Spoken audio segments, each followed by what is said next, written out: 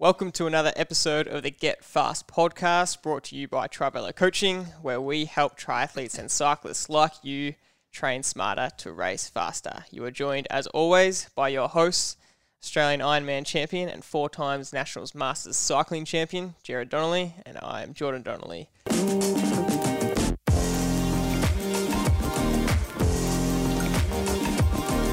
Just before we start, if you want to get our Expert Secrets cheat sheet, that is the cheat sheet of the very best tips and advice our experts who have come on the podcast give to help you train smarter and race faster, go to getfastpodcast.com.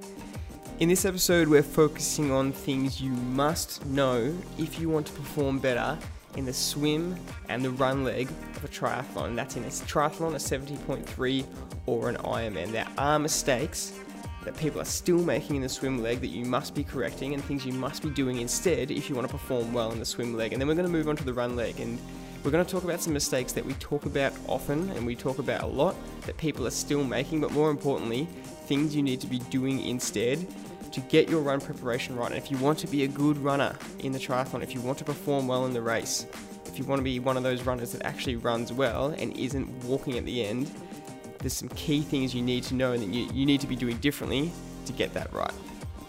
To start us off, mistake number 1 is involved in the swimming preparation. There's a few factors you see where triathletes make in their swim preparation and pretty much how not to prepare for the swim leg. Yeah, well, the first one really is about your training and whether you should be training all squad, whether you should be training some squad. And I suppose that is a really big debatable question that I get lots of triathletes asking me about. And look, my philosophy is a combination of both is going to be so much more advantageous to your swimming. If you just did all squad stuff, you're in that whirlpool of sitting in behind a group of 8 swimmers, and the water resistance you get, let's get specific here, the water resistance you get when you're swimming in a draft situation, which is what you want in a race. You want to get that bubbly water in front of you because that's easier water to swim in than solid water without bubbles. That's harder to swim in. It's like headwind, tail in a bike section of a ride. So really important that swimmers don't just do squad swimming, that they do squad swimming to get some real intensity because it pushes you. The competition's great. But you need to also do some swimming where you're breaking the water yourself so that you can get some fitness base around that. And really the other point is outside training. Should you be swimming in a lake or a river or an ocean? And the answer is absolutely you should be. We don't do any triathlons in a pool. I have actually done a couple of triathlons in a pool, but they're very rare. Yeah. And we're talking, potentially Olympic Ironman and half Ironman, and of course we're doing sprint, but really you need to have practiced in the ocean because that's where the race is going to be. Good. So the first part of the preparation is stop squad training so much and make sure you're practicing out in the ocean. Yep. So don't underestimate how valuable it is to be in the ocean. Not only because that's where the race is, but you've got to learn some other skills that you can't learn in the pool. And one is, where am I going? In the pool, you're just following someone's feet, and there's a black line that you're, putting your body in a certain position against the black line so you don't have a head-on with the person coming the other direction in the pool. So you don't have that in the ocean. You're looking at, possibly 20 metres of depth of water below you where you can't orientate whether you're swimming left, right or centre. So you need to practice, swimming every 6 or 7 strokes with, as you inhale, when you take a breath, take a quick look at a particular marker that you can identify. And that's a real art because as soon as you lift your head up high, your feet fall. And the idea in swimming is to keep your head and your feet at the same level. That way you're more streamlined, so there's less water resistance, therefore you'll swim faster. So the minute you drop your feet, when you're navigating, you're actually going to slow down.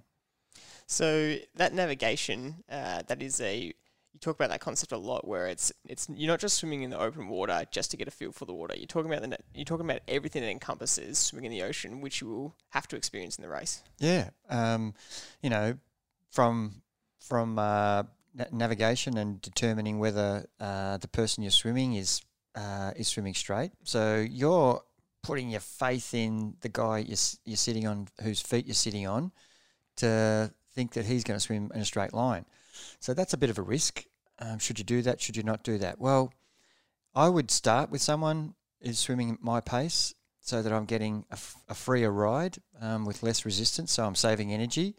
But if I look up and I see that the buoy that I'm aiming for is now on our right and it was on our left 4 strokes ago, I'm starting to get concerned about how straight this guy's swimming. Mm-hmm. So I might try and look for another person's feet if I think that we're zigzagging a bit. Mm-hmm. You know, it's really interesting when I download the results and I see that the race might be 3.8k and, you know, Joe swam 4.1. You know, sure, the course might be a little bit long, but more than likely it's because he's swum, you know, zigzag across the course, and he's actually swam an extra few hundred metres. And if I compare that with other swimmers who are in the same race, and they might have done 4K or 3.9 or 3.8.5, they're the guys swimming direct. And that could add 5 minutes onto your time by zigzagging. You also talk about how the start and finish can really add to your time if you don't get that right, if you don't practice that. Yeah, so in training, I would definitely be doing ocean swims or river swims or lake swims where I start on the beach or on the shore, depending on where you are, and I would get into the water and start swimming and try to pick a marker and swim straight towards it. And that would be practicing the start, practicing navigation, and practicing not swimming too hard, because that's one of the other key pointers that we're going to talk about later. Yeah. But certainly, you know, those skills, you can't get that in the pool. You can't run into the water because that's something that people don't really think about, because it's really lifting your heart rate. The minute you start running compared to swimming, compared to riding, the heart rate responds differently. Running will spike your heart rate a lot quicker than swimming and riding will. So, you know, sprinting into the water is not really an efficient way to start the swim leg, especially in an endurance race like a 3.8k swim. That might be okay in a 500-metre sprint race, but you still don't want to be sprinting where we're trying to keep our heart rate from spiking too high, because the minute our heart rate goes into lactate, then you're going to swim with, like, your arms are going to be like bricks. So you want to avoid that. So swimming too hard at the start is one of the things we're trying to avoid. So on that last point in preparation, and you talk about how much benefit there is in practicing in the ocean. You've just listed then that it's not just getting used to the actual swimming in the ocean. It's the navigation, making sure you're going on a straight line. It's making sure that you're practicing the start and finish, so you're learning not to waste energy. What else is happening in that race that you need to practice? I mean, you touched on it before with following someone's feet. I mean, how important is getting that right? Yeah, so the drafting point, we did basically have some information about that, but the way the race sometimes pans out, it can be a wave start or it can be a rolling start. In the old days, it was just a mass start. And so triathlon swim leg has really changed since the 80s, and where you had, you know, up to 1,500 people starting at once. And then the next phase was to put people in age groups, so waves. And now it's a rolling start in age groups, so you're only really entering the water with 4 or 5 other people. So that panic anxiety problem that you had from the mass start has been reduced a lot. So you still need to self-seed. And where would you self-seed yourself in your age group?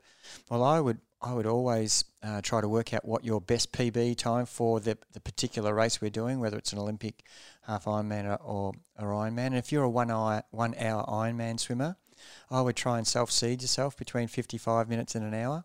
If you're a 30-minute half Ironman swimmer, same again, 28 to 32, somewhere around there. You don't want to be swimming around people who are slower than you. That is really not helping the point that we're trying to make here, which is drafting. So self-seeding is important. It is far better to have people coming past you but not lots of people. So you don't want to be putting yourself 10 minutes ahead, so you're getting the whole field swimming over the top of you. That's going to be really annoying and throw your rhythm out. So my suggestion is to try and get with people who are slightly faster than you are, so that then you can select the people's feet that you're going to try and follow. And as we said before, having bubbly water in front of you is so much easier and more efficient way of swimming, which is going to reduce the effort you're going to put into the race later on for your ride and run. How should you practice that in training? Should you be doing more trainings? Because we said before you don't want to be doing too much squad training, but you also want to be practicing being able to draft from someone. So where do you find that balance? Yeah, well, the squad training session is the one where, it is really annoying if the person behind you touches your feet. And you've got to get practiced at being close enough without having to touch people's feet. And I'm thinking that, that one squad session, that's where you should be doing that. You can try and meet some buddies for an ocean swim and swap roles. When you're swimming, say there's 5 of you swimming or 2 of you, spend some time behind that person, spend some time in front. So both of you are getting a practice at drafting. Good. So is there anything else people need to do in their preparation to make sure that come race day they get it right? Well, equipment. So I've seen so many people get their brand new wetsuit and goggles and start the race without having ever used them. And that is a recipe for disaster. The wetsuit, it needs to fit really well because it's like a second skin. But if it's too tight, it can overheat you. It can restrict your movement, your arm movement.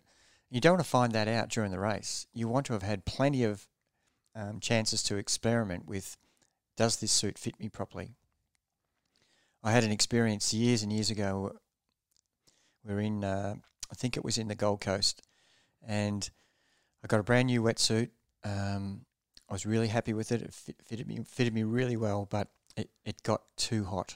And halfway through the swim, I was nearly suffocating with overheating. I had to swim to the side. It was in a dam, and basically take the wetsuit off. Take the wetsuit off.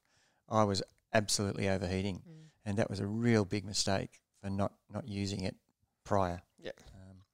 The goggles, you really need to have practiced with the goggles to see whether they fog up, to see whether you can see clearly. Is the sun going to be shining in your eyes? So you want to have ones with tint. So you need to have practiced with the goggles and the wetsuit. They're 2 pieces of equipment that you should not go into a race with without having done at least 10 or more swims with those particular pieces of equipment, because they're the things that can derail the race for you. Yeah, in the ocean or in the lake or in a river or whatever your race is going to be. I have actually done a wetsuit 1,500 metre time trial in a pool. Yeah. And just to feel the difference. And boy, did it make a difference in the pool. I swam so much faster. The buoyancy factor of a wetsuit is incredible. And as we know, Kona was always a non-wetsuit event. So, you need to practice without a wetsuit as well, obviously. It's not still a non-wetsuit event? No, it's a non-wetsuit event still. Is it? Yep. Oh, I didn't know that. So mistake number 2 for triathletes. And this is a question that a lot of people would have conflicting answers for, but because you want to either conserve energy and not spend too much energy, but you also want to be warmed up. So should you warm up for the swim leg? Well, what is the point of warming up? And we've got countless examples in running, riding, and not many examples in swimming of the effect of a warm-up. And for those who do a warm-up for a run race and those who do a warm-up for a bike race, it is clear as day, that the better warmed up you are for the actual event, the better you'll perform in that event. So why wouldn't we do that before the start of a triathlon? And of course, the first leg is a swim. So we need to warm up for the swim. But you can actually warm up on the bike prior to your triathlon event, well before the swim start. And I encourage people who have the ability to take an ergo or a wind trainer or any type of trainer where they can use their other bike to sit on and gently warm up in the car park whilst their time trial bike is sitting on the rack. I'm talking half an hour before race start, where you're just rolling your legs over. You allow enough time to get your wetsuit on, get your goggles and your swim cap, and then you have 15 minutes possibly before race swim start for you, where you can be in the water doing 3 or 4 minutes of getting used to the temperature of the water, so your body adapts straight away. If you're in a hot climate and the water is warm, that's not a consideration. But if you're in a really cold race, some of those races in Wales or in Tassie, where the water's quite cold and you really want to get used to it. You don't want to have that first initial into the water going, oh my God, this is freezing. You've already done that in your warm-up. Plus, it gets your body ready for the effort to come. So, in my opinion, if you don't warm up, you are making a huge mistake. And you spend the first 5 minutes of your hour swimming warming up in the race. Come the start of the race, you want to be at race pace from the beginning. It also allows your heart rate to rise a little bit, so you don't get that shock and anxiety. And that's important when you start the actual race to keep the heart rate down, which we'll talk about. But the warm-up, don't underestimate. It should be part of your routine. Absolutely. So take us to that point on not going out too hard, because that is mistake number 3, and it's probably the biggest one that you say is just you can't believe people do it, and that is swimming too hard at the start. Yeah. So the problem with swimming too hard at the start, if it's a short event, the mistake you make isn't as great as it is over an Ironman. And I'm talking 3.8K compared to a 500 metre. If you start too hard in a 500 metre swim, you probably get away with only losing, a few seconds when you're swimming, as I call it, swimming dead. What is that? The heart rate spikes so high that you've built the lactate in, and the body wants you to slow down. As soon as your heart rate goes above threshold, the immediate responses from the body is to create so much lactate in the body it prevents you from swimming freely. We don't want that to happen. We want to be swimming with our threshold heart rate below that, so we can swim with all the blood flowing and functioning as it should. There's nothing worse than swimming with really heavy arms because you've swum too fast at the start, and you progressively get slower. It's no different, and the analogy is if say we're using a running example, if you're running a marathon and you start the marathon at the same pace as the professionals do, and they're going to run, some of them are going to run 3 to 3:10 pace if they're, a 2-hour 10 runner, and your pace is 4 hours 50. But you start your first kilometre at the same pace as the professional runner does.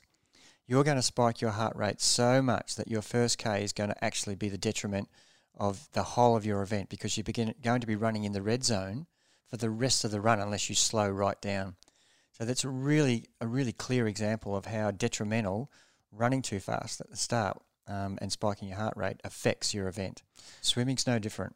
So why do people do it then? Because it can be seen as a confidence thing to get in the right position, both in a swim or a run, but we all do it where we go hard in the start because we just want to get a good start and get off. So yep, it's a good question. And the example I would give is, say you're a 1 hour swimmer for 3.8 and I'm a 1:10, and you're my competition, you're in my age group.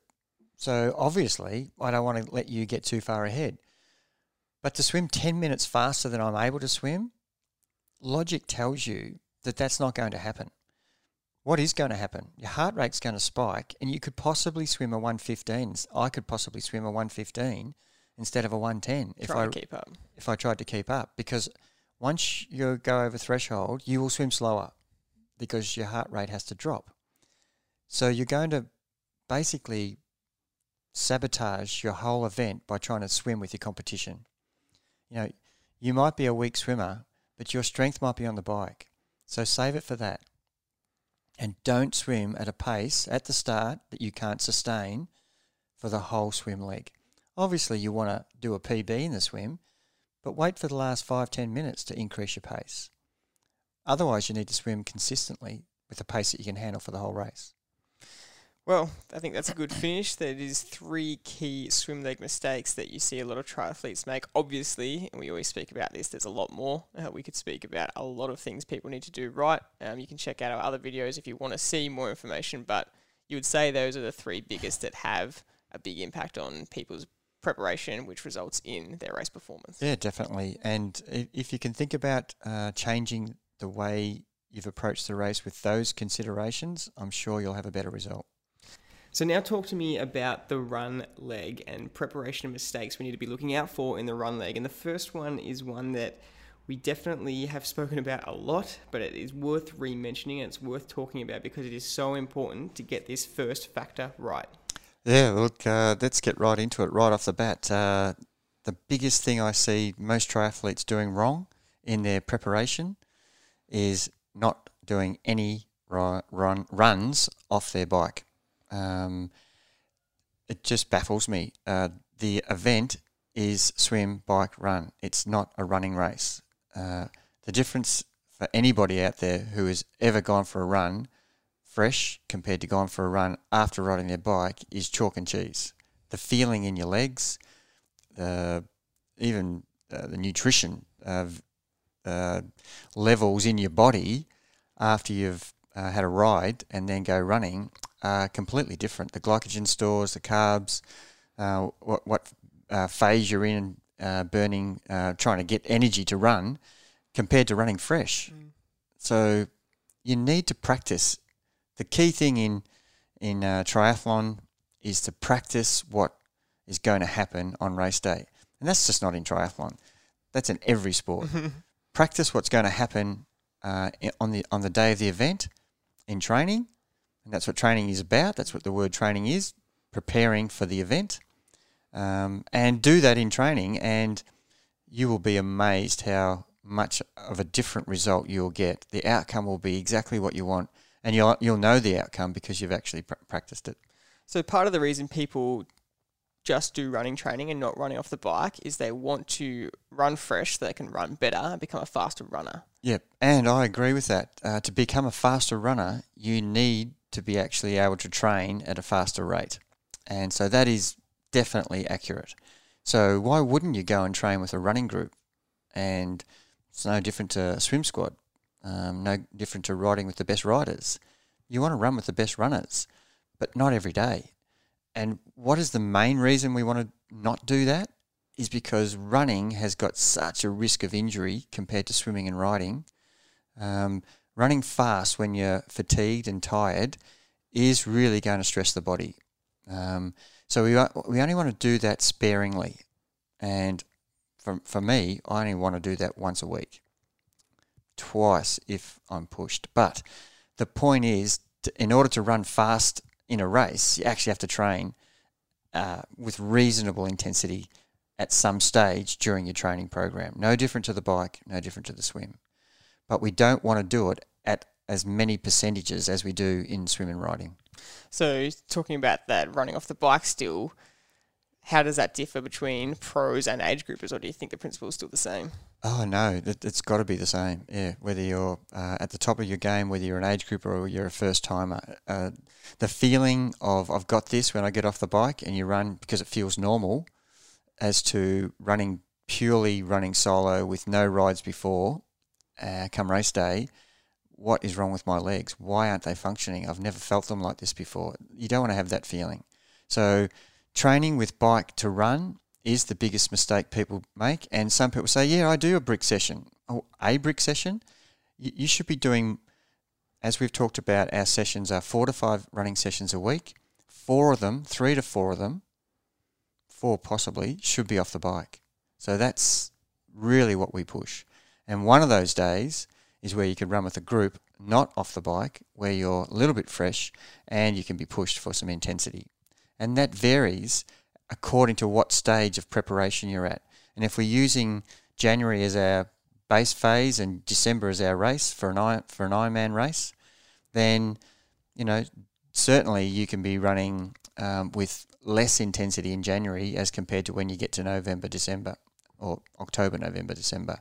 So we're trying to, which is point 2 and 3, but running off the bike early on in the program doesn't change between January and November. In fact, the longer you do that for, the better off you'll be come December race day. So we still want to do one run where we're not running off the bike, so that we actually get the opportunity to run however the structure of the program is, depending on what phase you're at, what month of the year you're at. So talk to me about mistake number 2 then, and a lack of training specificity. And this is actually quite similar to what we say with mistake on the bike as well. Yeah, so it is a little bit different to the bike, but it still needs to be specific. If you're training for a sprint distance compared to an Ironman, there's definitely more speed involved in a sprint distance running. And if we looked at the bike, obviously you're riding faster on the bike, but it doesn't create a real tolerance of pain as it does on the run. If you're trying to run fast, because the bike's holding you up, you're just really using leg muscles. When you're running, the whole skeletal system is being pressured to function at a really high extreme standard. So you need to have actually practiced that at some stage. So we do things like we might do every block some sort of testing where you are running to a 5, 10, 15, 20k time trial. So you do get that exposure to that intensity, plus the run where you're running not off the bike. So in terms of intensity, yes, there is a definite importance of running with intensity, but it's not the majority of the sessions compared to swimming and riding. You need to really pull back on the other sessions. And we talked about 4 or 5 running sessions. Well, there would only be one that I said in the initial statement that should have some intensity, and that varies according to the year. So we're not disregarding intensity, but the injury factor by running too hard too often is going to be greater, and you won't get to the start line if you're injured. It will derail your whole program. So don't take that risk. The fitter you are as a runner, the more your body can cope with the high intensity. So if you start to do intensity without having a good base fitness, you are exposing yourself to risking injury straight away off the bat.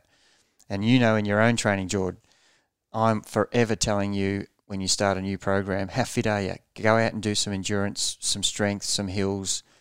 Not at fast pace, just build that solid skeletal system where you can stand up and run downhill, uphill, and not come off the run sore. You don't have to run with high intensity to get a good workout to build your fitness base. So it's so important that we have a variety of sessions in our run that relate to what the requirements of the race are. So we need to run some running intensity that reflects the intensity of the race, and that's different between marathon in an Ironman and a 5k sprint in a sprint event, or a 10k in an Olympic. The intensities are vastly different.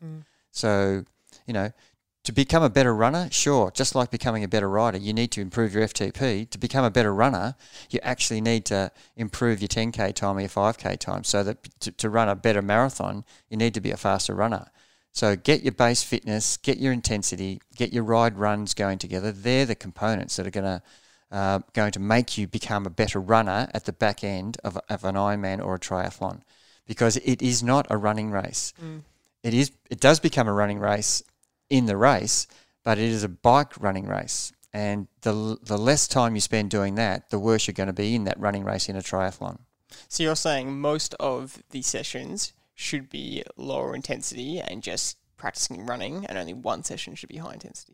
Yep. At this particular stage of whether you're a pro triathlete or whether you're an age group or you're just a newbie first timer, as you get closer to the race day, then the intensities increase.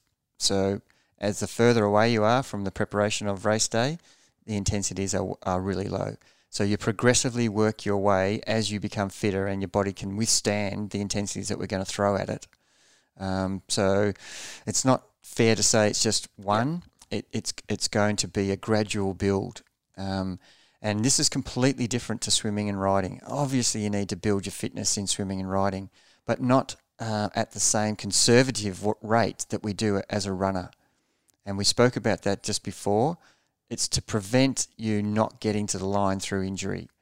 And the risk is huge. And I'm not prepared. Having experienced injury in my career as a triathlete, my calf injuries derailed so many seasons in my career that in the end it was the undoing of me. I couldn't run anymore. And no matter how fit I got as a swimmer and rider, an injury in the run, you're no longer able to execute your race plan, and it is very frustrating.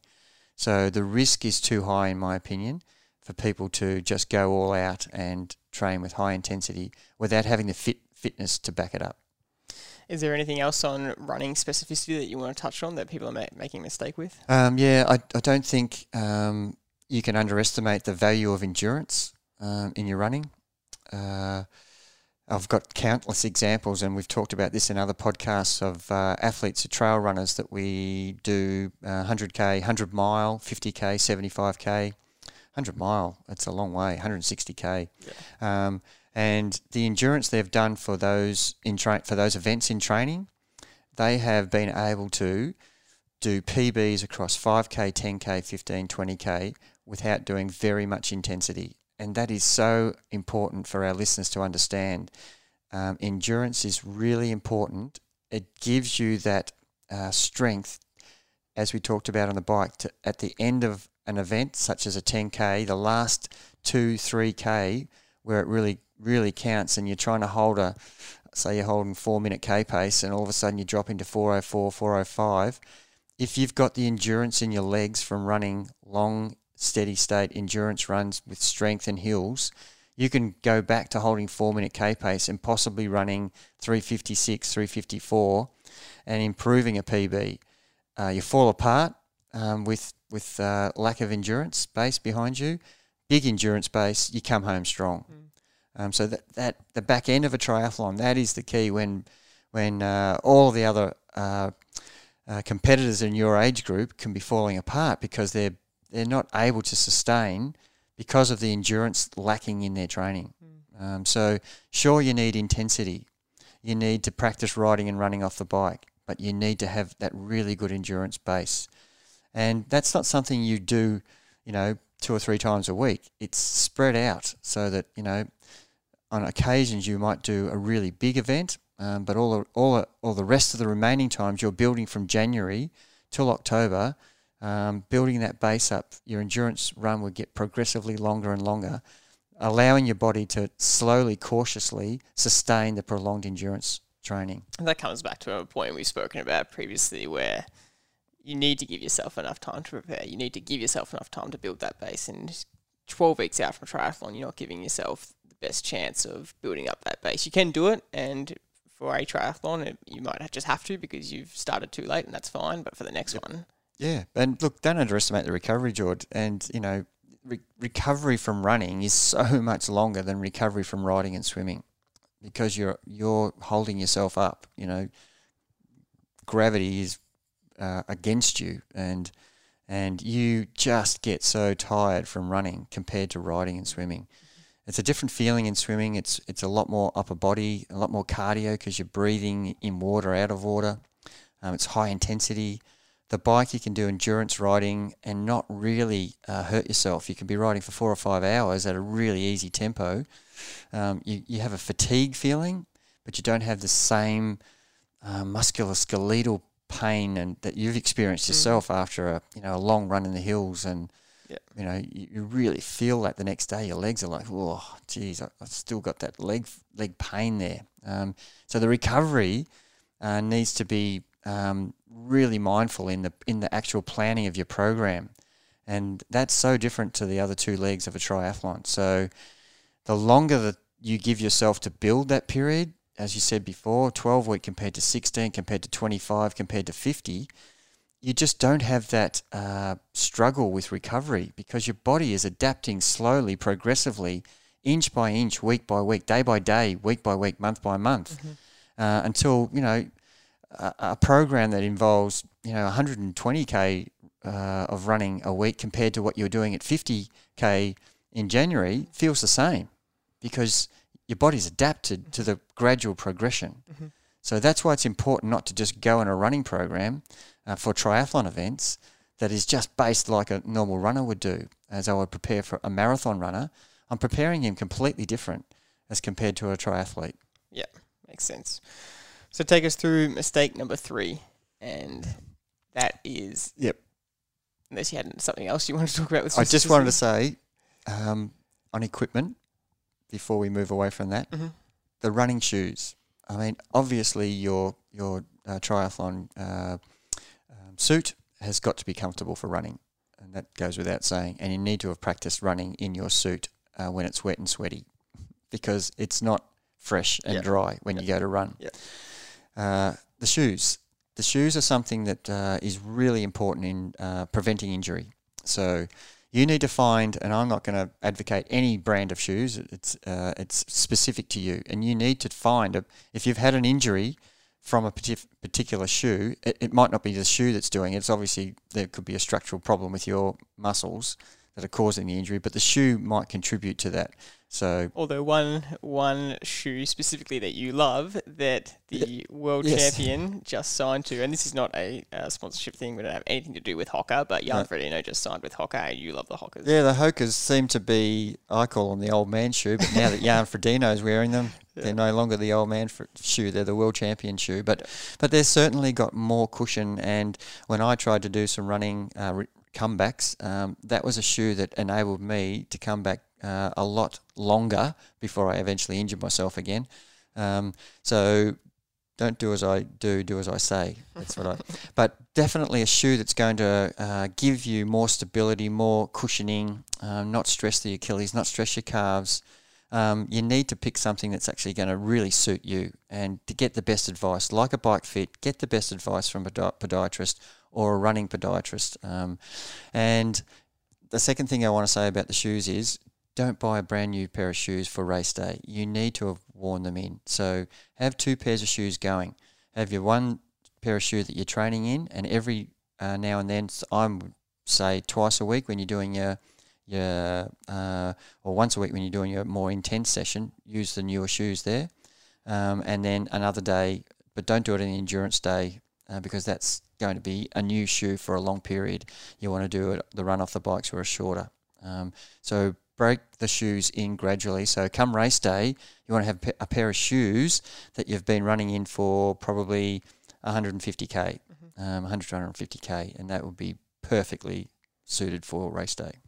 Perfect. So mistake number 3, how do people have a poor race plan with running? Yeah, so it does come back to what have you done in the swim and the bike, and that will determine how well you run. You have to have a race plan based on your running ability.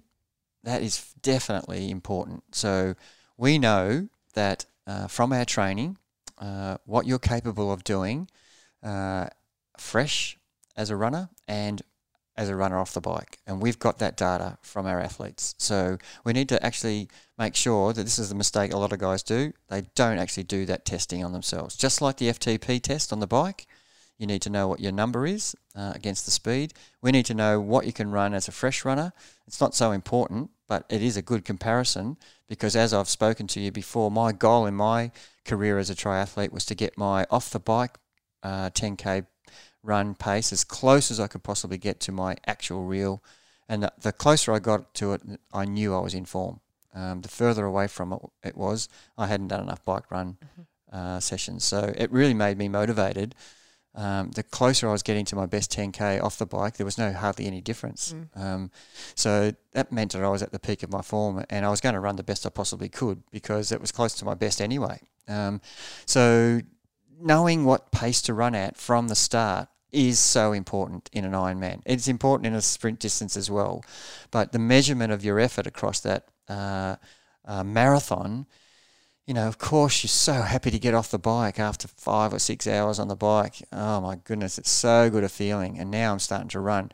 And you've got your family in the transition period. And all of a sudden, the adrenaline you get through transition, everybody's cheering for you. They might be calling your name out. And your pace is meant to be 4-minute 30 pace for the next 42.2. And you look down and you're doing 3-minute 30 because you're just so happy to be off the bike. That is a mistake.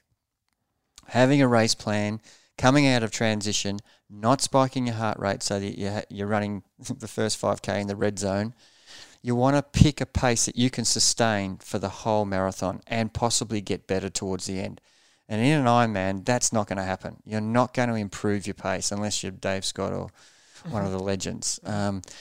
It's just not going to happen. You're going to struggle to hold the pace. So the pace you pick at the start is something you want to sustain forever in that marathon, in that Olympic distance and in that sprint distance. It's the same.